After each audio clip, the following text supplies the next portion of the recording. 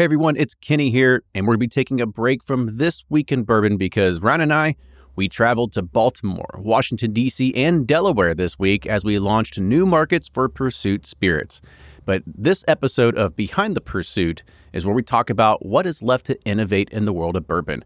We talk about wood, we talk about finishing casks, we talk about grains, we talk about everything in between, and we just kind of think, is there anything even left to do in the world of bourbon?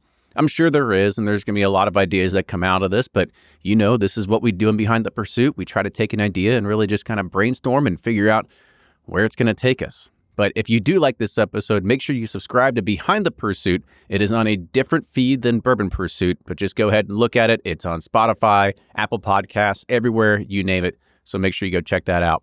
I hope you enjoy this week's episode, and we'll be back next week with your regularly scheduled This Week in Bourbon. Cheers.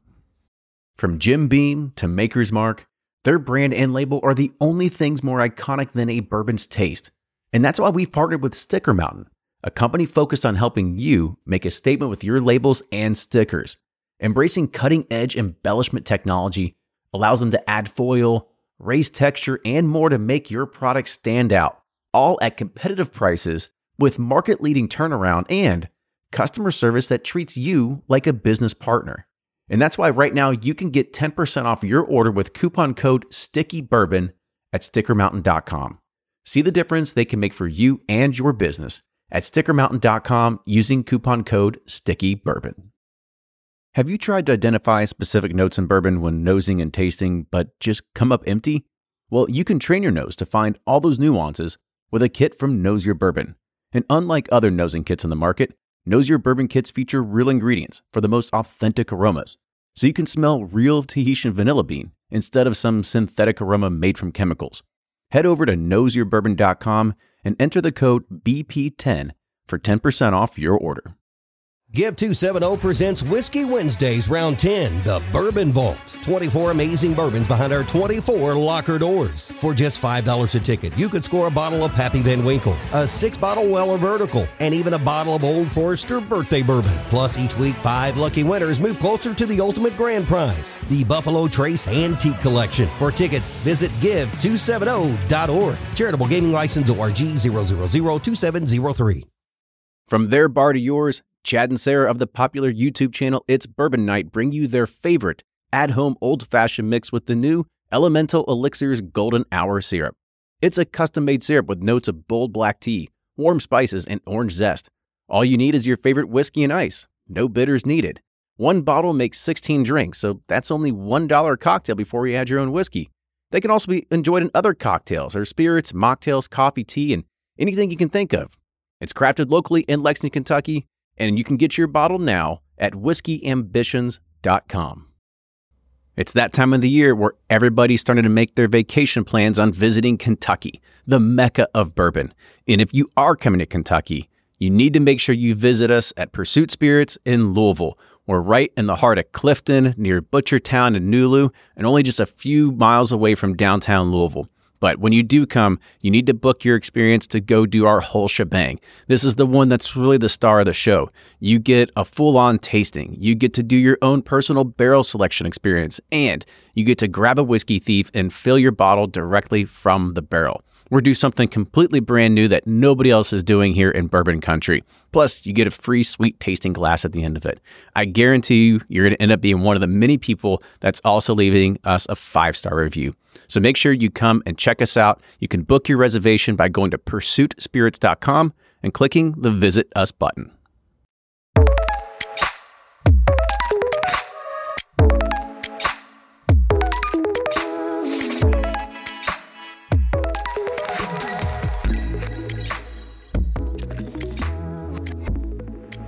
Hello, everyone, and welcome back to another episode of Behind the Pursuit from Bourbon to Brand.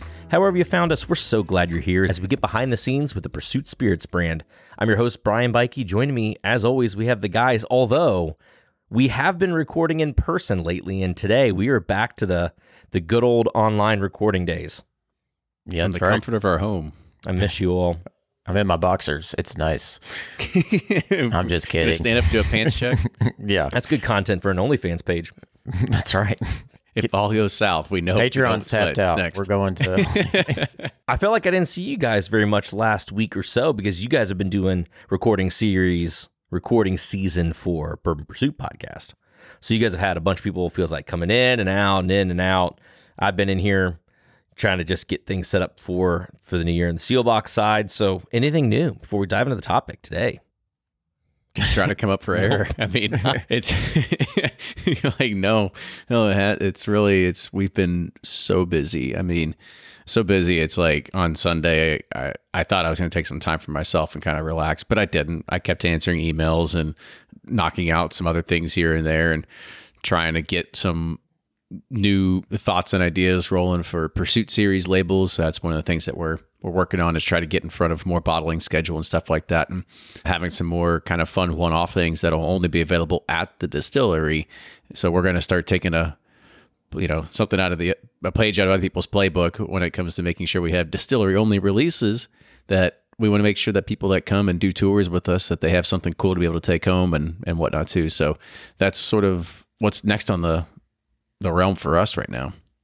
Yeah, it's like we thought we get to this warehouse and we're like, oh, we'll have way more time to record and a spot and location, but it's like every day's just turned into triage, and every day I walk in with a to-do list and one item gets marked off and 10 get added to it, and I know Kenny feels the same way, and it's just like, but they're all good things. I think, starting to feel some traction with the brand. We're getting some reorders, from distributors out in markets, and so, and trying to prepare for opening up, Maryland, DC, and Delaware. So a lot of good things going on, but it definitely feels like we're just can't get any traction. Or I just said we're getting traction, but it just the piles of things to do are just growing and growing. So, but they're all good problems, but it does wear on you. You just can't get off the hamster wheel. Yes, exactly. We're on the hamster wheel. I feel like during the recording over the last 2 years, like I hear you all talk about that all the time, but I only kind of get glimpses of it from afar because we've met up when we need to meet up, and otherwise we had been, just in our own homes. But being here and kind of being a part of some of that stuff too, and then realizing like, oh my gosh, I don't know when we're gonna cut another one of those videos with these guys. Everyone is just so tied up. So I'm looking at when I know that we're forecasting for downtown. I'm like, I don't know if we're going to record before we're even moved into downtown again. So on that note, and as we're talking about things for this year, as we've been brainstorming, working on products and all the things on the list, this is a topic that Ryan and I have kind of gone back and forth before, and I just thought it'd be a fun one just to kind of kick out there and kind of chit chat and talk about on the topic of what is there left to innovate. And it's kind of a product development side of things as one in the industry would look at the products that are out, the brands that come to surface, and try and figure out what exactly the consumer is wanting. And Ryan, I don't want to just say the same thing you did, but you put it so well when you were saying, do they just want more of the same thing? Do you want to hit on what you were saying again, so I don't just do a bad job of copying what you were going to say? Yeah. So, thinking back historically, what bourbon brands, how they differentiated their products was, with different SKUs was they would have a different, aged product, different proof point, different, location, warehouse and whatnot. But now it's like every brand has 10 to 15 SKUs. We've just gone through, probably the second year of where, a lot of finished products landing on the market. Some are one-offs, but now they've become just like, staples to a core lineup.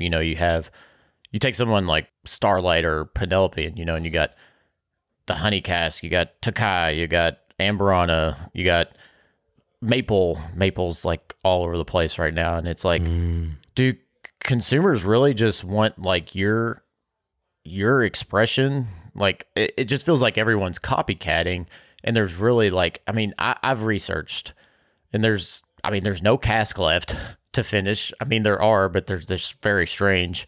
And it's like, okay, what is that? What consumers want? They like this brand, they trust it, and they'll take whatever product it is in XYZ cask finish. And is that what a consumer wants? Because me and Kenny have been talking about this, and I've been thinking about it really hard over the past year, thinking about how can we innovate and I'm not sure what's left out there to innovate with. And so I just be, that's the discussion I guess I wanted to bring up because we've talked about it, Brian, as well. So, I mean, every innovation in these cycles seems it's a slow way to get there, right? Let's think of what innovation really was in the world of bourbon. So, prior to 1970s and even the 70s through the 80s, what was bourbon? Bourbon was usually anywhere between 80 to 100 proof. You had some outliers that would probably be in maybe the 110 to 114 range, but that really wasn't what you saw a bunch of bourbon on the shelves. That's when bourbon was even in its high time way back in the day. And if you think of even 40s, 50s, 60s, I mean, if you look at all the old granddads, you look at all the Dusties and stuff, there wasn't barrel strength. It didn't have anything crazy on the label. I mean, it just said basically bourbon whiskey, and it was 89, 93 proof, something like that, right? Move along a little bit later, the terms small batch and single barrel, boom, like mind blowing, right? Like it doesn't feel like it's a big mind blowing thing to put that out to market, because at the end of the day, that's more of like a marketing spin on anything. And so you had that. And then of course the advent of having barrel proof whiskey in there. So in regards of like those being the core factors, like that was primarily innovation in bourbon for almost 100 years, right? There really wasn't a whole lot of stuff going on. And then you had a few other players, but of course Angel's Envy came on the scene and kind of really shook it all up when it really put a big emphasis on the finishing side of things, whether it's port or whether it's sherry or whether it's Vino de Naranja or name the other 50,000 casks that you see nowadays. But in the past 10 years, that's probably been what innovation is inside of whiskey. And when I say inside of whiskey, let's say big whiskey, big bourbon, right? Because outside of that, the only people that are really doing any realm of innovation are going to be smaller craft distilleries that have access to local heirloom grains or corn, or whether it's going to add distilled goat's milk to their mash or something like that. You don't really have a whole lot of stuff that's going to be coming outside of just what your selling point is of the grains or something that's very interesting from there.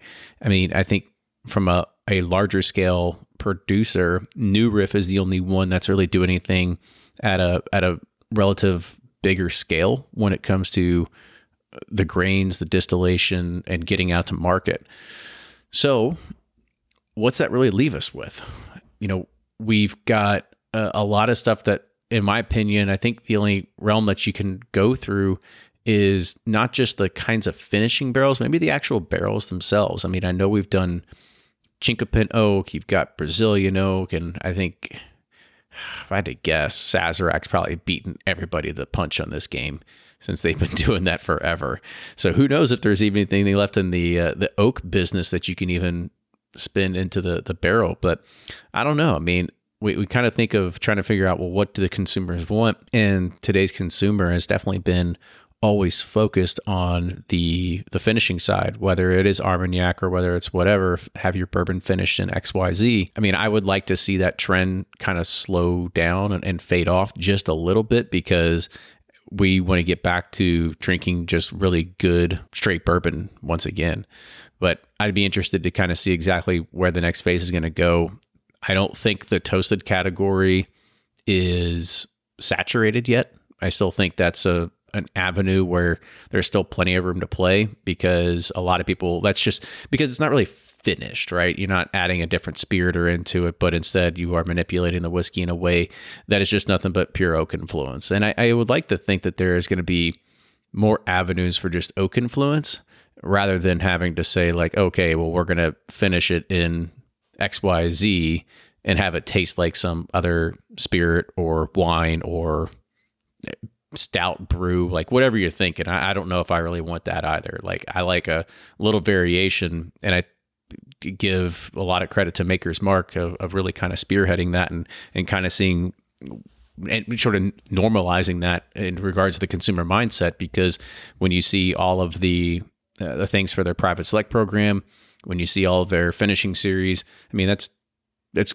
exactly what we're doing. And I think that there's still going to be room for that going forward to kind of have a good differentiation just in the whiskey, but different kind of oak influence, but doesn't necessarily have to be another spirit that has to be blended in with it. I'll preface by saying, makers who make a lot of these products that are finished in secondary, the wine casks, the beer casks, like you said, we're not talking about whether the products are good or not.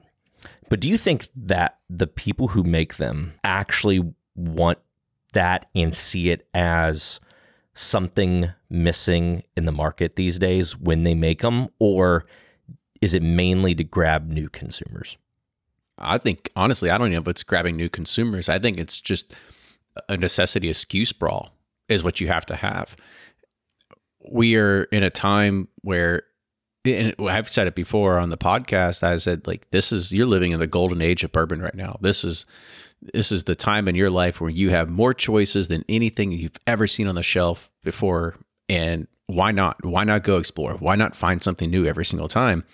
And maybe I've been doing that, a bad way of preaching to that particular crowd, but I'm basically encouraging people, go try something new every single time. And that's the way that the consumer is kind of geared towards. And so is the days of brand loyalty dying? I mean, you're going to have the things that you really affiliate with, the stuff that you like, you always kind of gravitate back towards, but who knows? I do think like there is something to be said about how brands have to have multiple SKUs on the shelf just because it visually looks appealing, but you also have to keep them. And when I say them, that's me, that's you, fellow listener out there, keep your attention at bay to say like, I want to make sure that we're always in your mind every month. Next time you go to the store and ask what's in the back or what can I get this week or something like that. I don't think probably the wine finishes maybe appeal to new consumers, but I do think the addition of honey cask and maple cask is trying to appeal to a consumer that not necessarily is into bourbon, that they're just, it's like I think companies see that as like a gateway, to get people, because it's like much more sweeter. Americans love sweet stuff. It tastes like honey or it tastes like maple syrup. That stuff you grew up tasting, flavors you're comfortable with that most people enjoy, throughout their entire life. And so I do think that is why you're seeing a proliferation of the maple and honey cask, is just because it's so approachable from a everyday consumer's palate.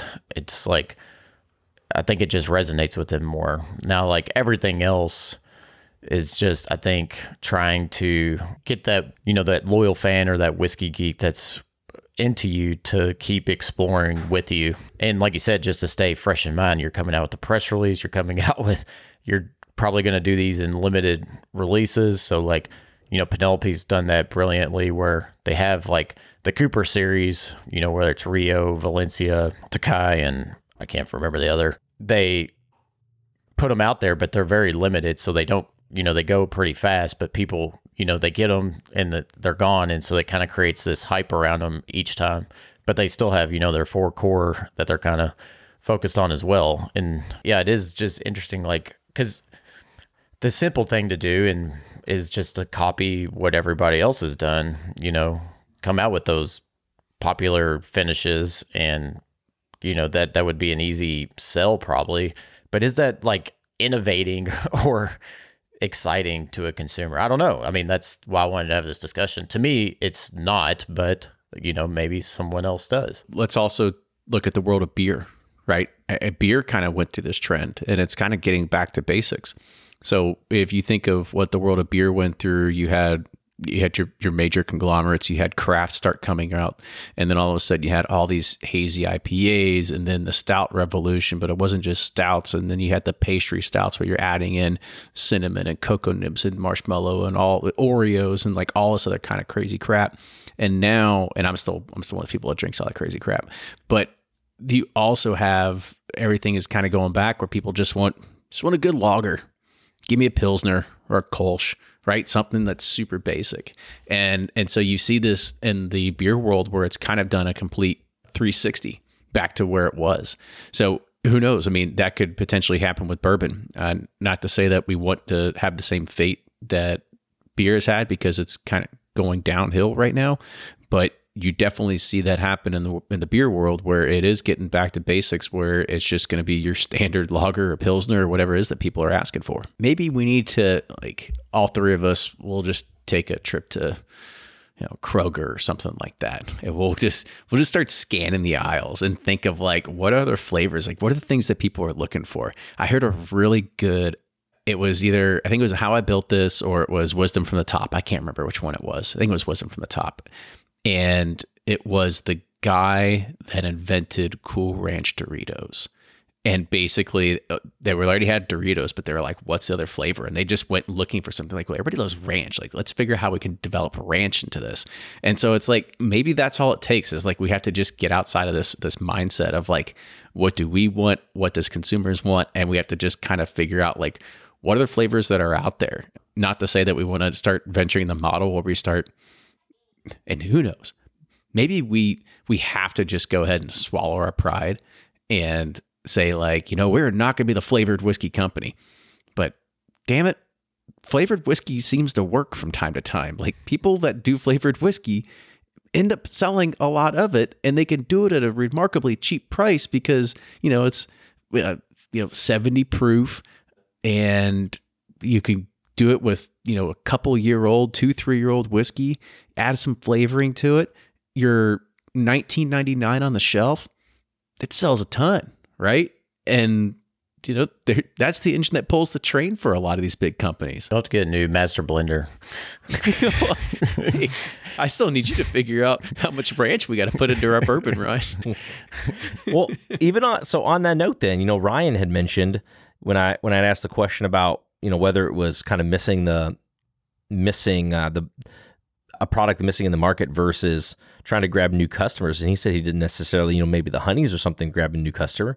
Well, then what is it to a consumer right now that is drawing them to all the flavoring? So if it's a brand side of it to say we need to increase the SKUs, is it the consumer side, just the nature of FOMO and acquisition and just to be constantly trying new things? I mean, who says, and I know there's a ton of people who are straight bourbon, straight rye drinkers. They don't really mess with the finished stuff. There are people who do that. But what is it then that draws people to finished whiskeys?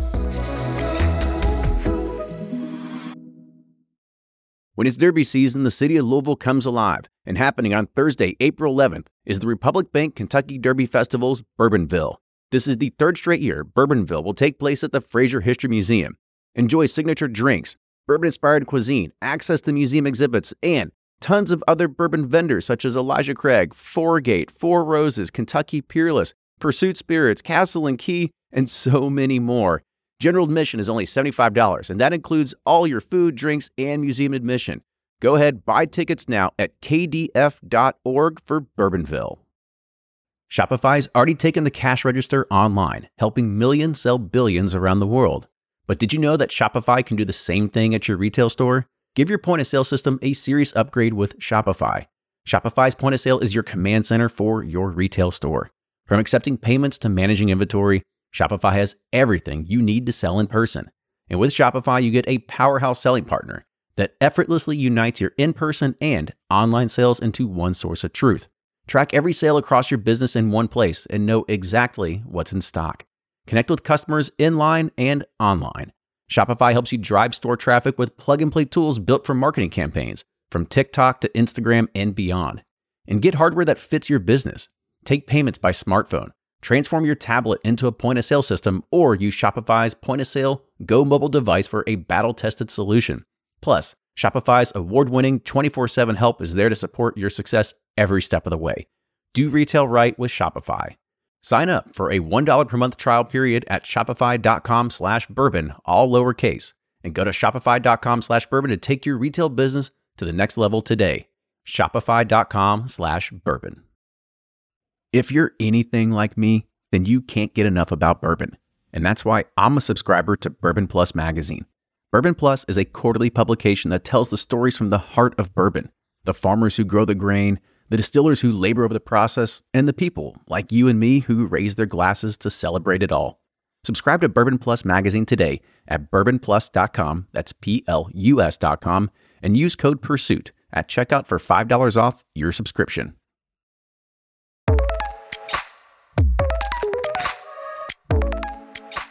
What is it then that draws people to finished whiskeys? I think people think that's what bourbon is. Like, they don't necessarily understand the difference between a straight bourbon and a finished bourbon. They just think, oh, bourbon finished in, oh, it's a bourbon.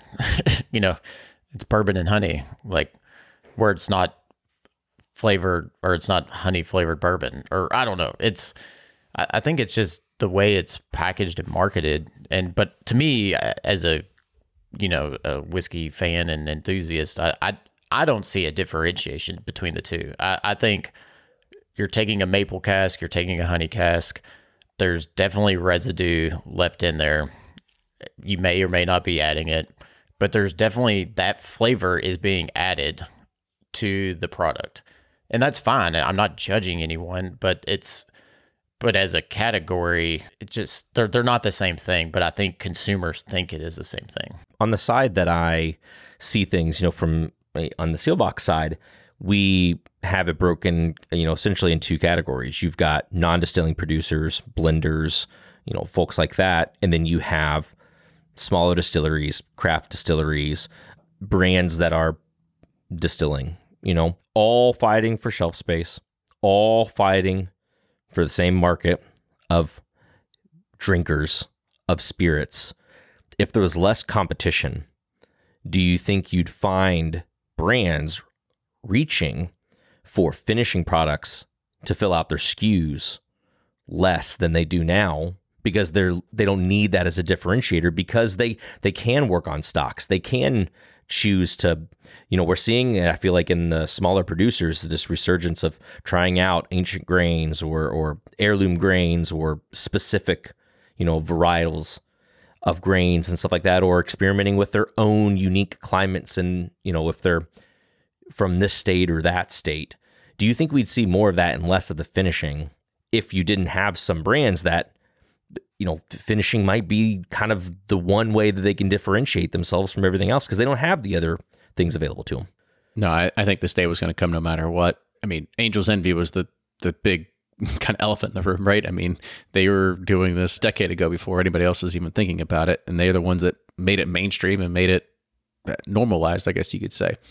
So there's no way you're going to get around it. I think everything's going to go through ebbs and flows. You're going to have your highs. You're going to have people that are going to be following and chasing trends, and you're going to have people that are going to be developing the trends.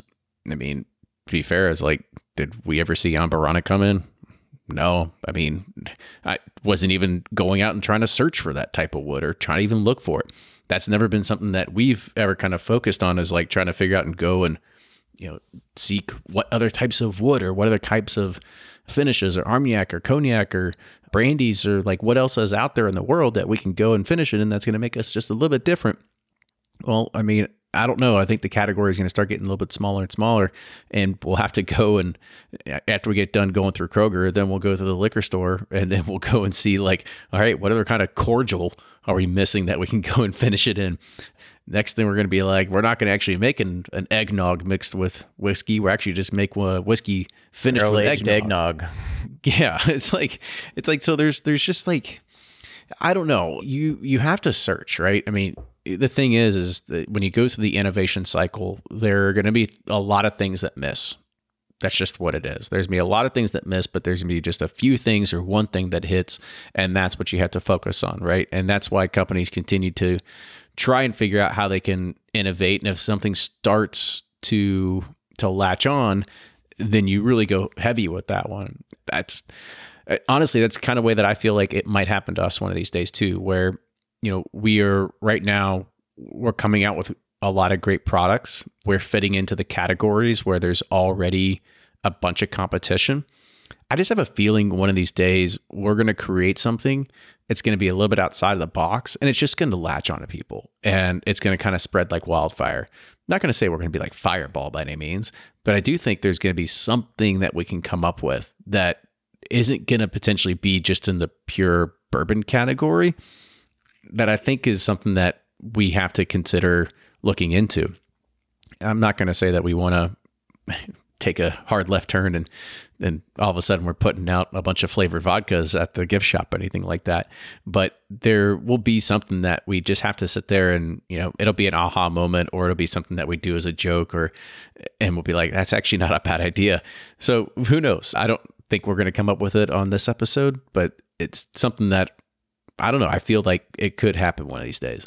It's easy in our focus, because we're so close to everything that, when we talk about the spirits, and there are a lot of brands that market this way, that like the finishing is like the big point, the big selling point. But there are also brands out there, and I feel like they use finishing in barrels, and it's not talked up as much. The product just is the product. I think they use those elements as part of a grander blend.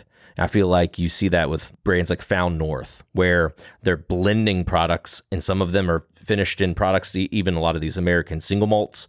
And it goes back, reminds me of, Scotch. I don't feel like anyone talks about Scotch like, you should try this Madeira finished Scotch, or like, oh my gosh, you've got this ex-bourbon. No, it was just part of it. That's just an element of how they used it to finesse where they are in the blend. And I'm just kind of curious as to why the conversation's different. Why now with whiskey, it's like, it's this honey finish. It's so, it's all about the honey finish barrel, or it's all about this port, or it's all about whatever the flavor of the week is, versus it just being a component, an element that you use just like anything else, age, warehouse, things like that, to just finesse a product into a toll. Is it because a lot of them are highlighted as single barrels, and so like you kind of have to, because you're not leaving anything else up to the finesse?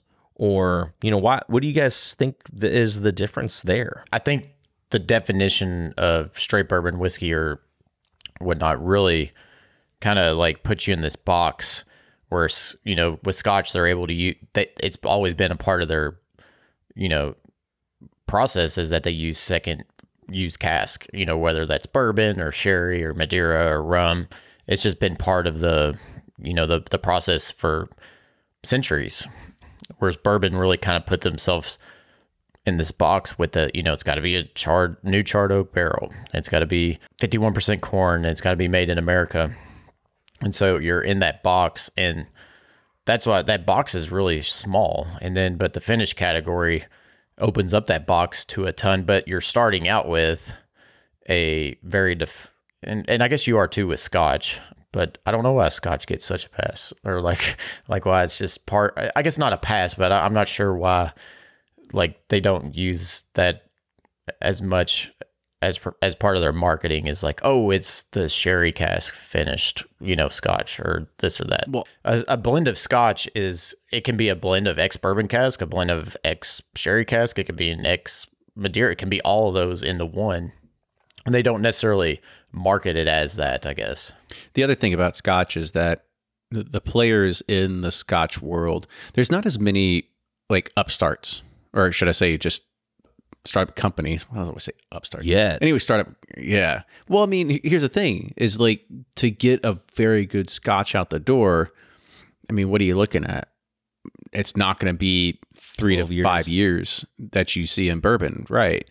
So there's a huge barrier to entry if you're going to go and be a distiller in the Scotch world. Now, I'm probably going to be way off base, and people are going to be like, "Kitty, you're an idiot. Look at all these other ones." But I do know that, of course, independent bottling is much bigger into Scotch, because you have the people that were like us when we started doing Pursuit series, that you could go and you can find casks, you can blend things and kind of create your own thing. So I'm not going to be able to say there's a good. Maybe we're on the forefront of innovation, and we've already done the innovation by doing the contract distillation, independent bottling of blending. Maybe we're just a little bit ahead of the time. No, that's very true. I mean, we've been a little ahead on a few different things. And so who knows? You're right. That's what it could be. And people will find what we're doing is interesting. And we are one of the very few, if not, between us and Barrel and maybe one or two others, that are kind of doing something that's even remotely close to blending different states to find new flavor profiles rather than the same mash bill branded 50 different ways. But that's either a differentiator, or it's something that we look at as saying, well, let's build upon this and you can figure out what's next. And I don't know. Like I said, I'm still kind of see a big upside when we look at the American oak finishing side of things. Not to say that you have to start looking at all the different spirits and wines and whatever, but I don't know. I still feel like there's a lot of room to play there, and there's going to be good opportunity for things to come along there too. Yeah, I mean, I agree. I think, the toasted and double oak category has been very popular, and like what I appreciate about that segment of quote unquote finishing is that there's not an extra element to it. It's just wood and different toast and char levels, seasoning levels. And you can really, have the wood be manipulated tons of different ways, through like processes that have been happening for hundreds of years. And I know makers coming out of it, but our oak collection was what I feel was pretty innovative. I didn't remember any at the time having, a French oak and American oak blended back together. And it, and I know you keep up bringing up Angel's Envy, but Jim Beam had a sherry finished well before them, and so did Parker's, and those were not well received by whiskey geeks whatsoever. And they kind of flopped, but that was like in the late 90s, early 2000s, kind of before Angel's Envy started getting traction. I think where Angel's Envy hit the sweet spot was with the price, lower price packaging, and, a new kind of product on the shelves. But maybe I do agree, Kenny, with the different wood aspects. That's the one I'm most excited about, but I'm just curious if it's interesting enough to a consumer. All right. Well, then I'll throw one out and see if we can do the funfetti version of United. I have thought of that. Yeah. I'm kidding. All you do is just get we'll have confectionery finished barrels, right? And you just kind of like, throw some powdered sugar in there, throw your whiskey in, we'll see what happens. A little Pop Rocks action going on. Yeah. That brings up a great point, Kenny, because I remember there was a post about that companies that puts flavors, bake them into the barrels, so they're not actually adding the flavors. But people were in an upheave about that, but I'm like, but you're perfectly fine imparting a flavor by dumping it into a barrel. I'm not touching it. I'm not touching it. I'm not touching you. But it's so hypocritical, because you're perfectly fine with a company putting like honey or maple into a barrel, and then it makes no sense to me. Yeah, I feel like there's a couple of other areas that we could go with this. One particularly that's on my mind, but you know what? I'm going to save it for the next podcast. Guys, thanks for joining me tonight. Listeners, I'd be really curious if there's, while we're thinking about what is there left to innovate, if there's a product that you're wondering, why on earth has no one made this yet? Just let us know. I'd be curious. We have a distillery. Let's do it. Yeah. No, but seriously, yeah, let us know. It'd be interesting to hear if there are things that are just kind of left on the table that you're not seeing while we could be racking our brains saying there's nothing left to innovate. Podcast@pursuitspirits.com. If you have questions for the guys, if you have topic ideas for upcoming podcasts, let us know. Podcast@pursuitspirits.com. Guys, thanks for diving into this. This was a nice back and forth. Again, I think that we got a lot of places that we could continue to go with this, and I look forward to doing that on the next episode here, Behind the Pursuit. Thanks, guys, for joining me on the episode. Thanks you all for tuning in to another one. Until next time, we'll see you all later. Toodles. Bye-bye.